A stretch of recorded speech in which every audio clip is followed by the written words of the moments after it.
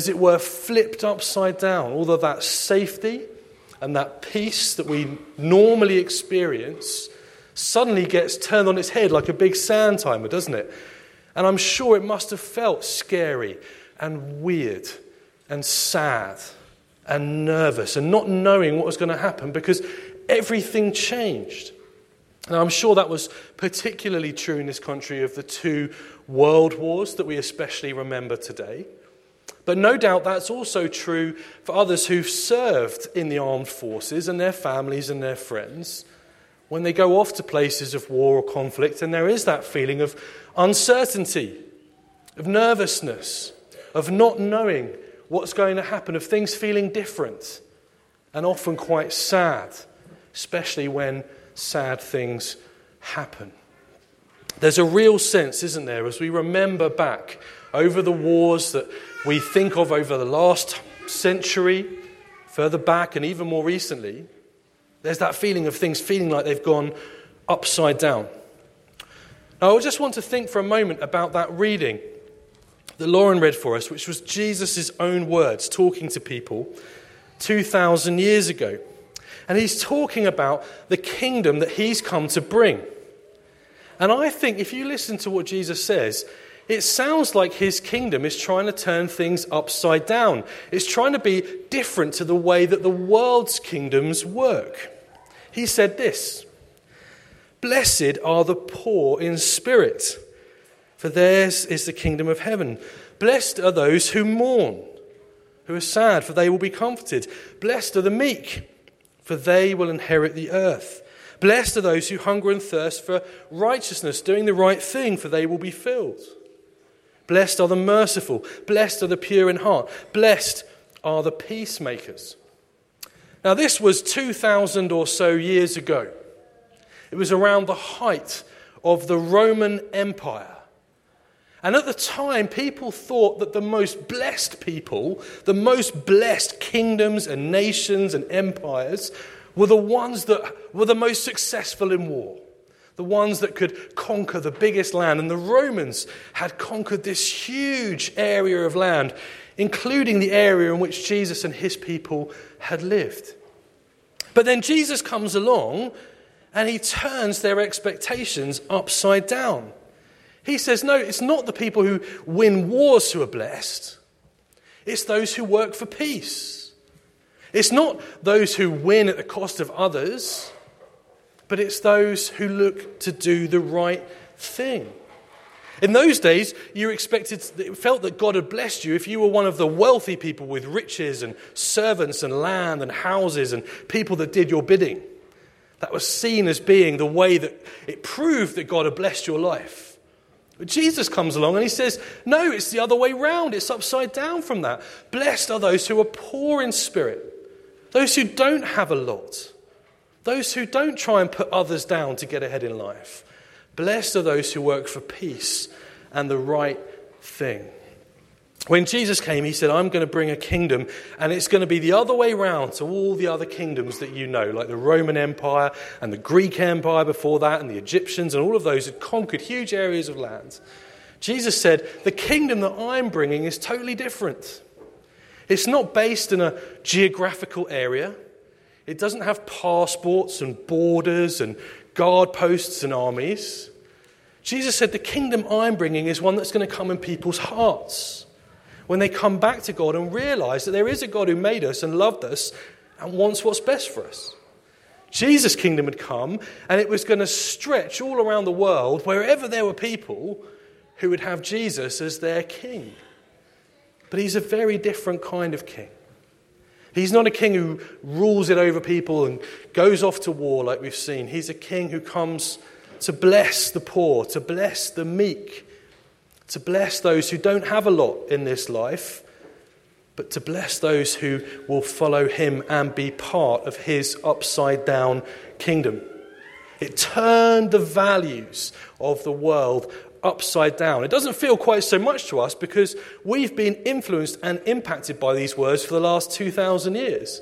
But I can tell you now that someone listening to Jesus in those days would have been very shocked and surprised when he talked about what his kingdom was going to be like. He'd come to put the world the right way round. Now, did you know that your body does a very clever thing? Well, actually, all of our bodies do lots of very, very clever things all of the time. But there's one thing in particular that I want to think about this morning. And you might know this, but you might not. Did you know that when the light comes into your eyes, it actually appears to your brain upside down? Did you know that? The way that our eyes work means that everything we see is actually upside down. But our brains are so clever that very quickly they realise that everything's upside down, because we move our hand this way, we see it going this way rather than going that way. Our brains are so clever that they flip the image back the right way round. Now you can prove this, and some people have proved this by getting very clever glasses that flip everything back the other way round again. If you wear these glasses, you see everything upside down. It goes back to the way your eyes normally see it. And something really strange happens. Do you know what happens? If you wear those glasses for a whole day where everything's flipped upside down, eventually your brain puts it back the right way round again. So even while you're wearing glasses that flip everything upside down, after about a day, you see everything normal. Because your brain is so clever that it knows that it needs to be the other way around. And without any of us thinking about it, it flips it back round. And then you take those glasses off, and your brain has adapted and changed, and suddenly everything's upside down again. And you've got to wait another day to do it. Now, I don't recommend doing it. But maybe in some of those situations where you had gone upside down, you could have a little pair of glasses in your pocket, pop them on, suddenly everything's the right way around again. Our brain is so clever that it knows the way round that things should be. That's a picture of what Jesus had come to do. He knew that the world had got itself upside down. It wasn't living the way that God had made us to live, to love God, to love each other, and to love the world that God had made. The world had got itself upside down. It was the people that were fighting and killing and winning wars that had risen to the top. And Jesus said, no, this world is made to be the other way round, where the values are love, kindness, generosity, peace, grace, all those values that he talks about in that talk. And like those glasses that flip everything the other way around, Jesus came into the world to show us that things should be the other way around, that we're not seeing it properly until we realise that God has made this world for us to enjoy, with him as our God, with every other person as our neighbour, and a world that we were made to look after. When Jesus comes and brings his kingdom, it's to flip everything back the right way round. And he invites us, like those glasses, especially when we remember some of the hardest times in our history, he invites us to see things God's way, the other way round, the values of his kingdom, with him as our king, living and working for the things that he's called us to do. Today we especially remember those who have served when the world has felt like it was turned upside down.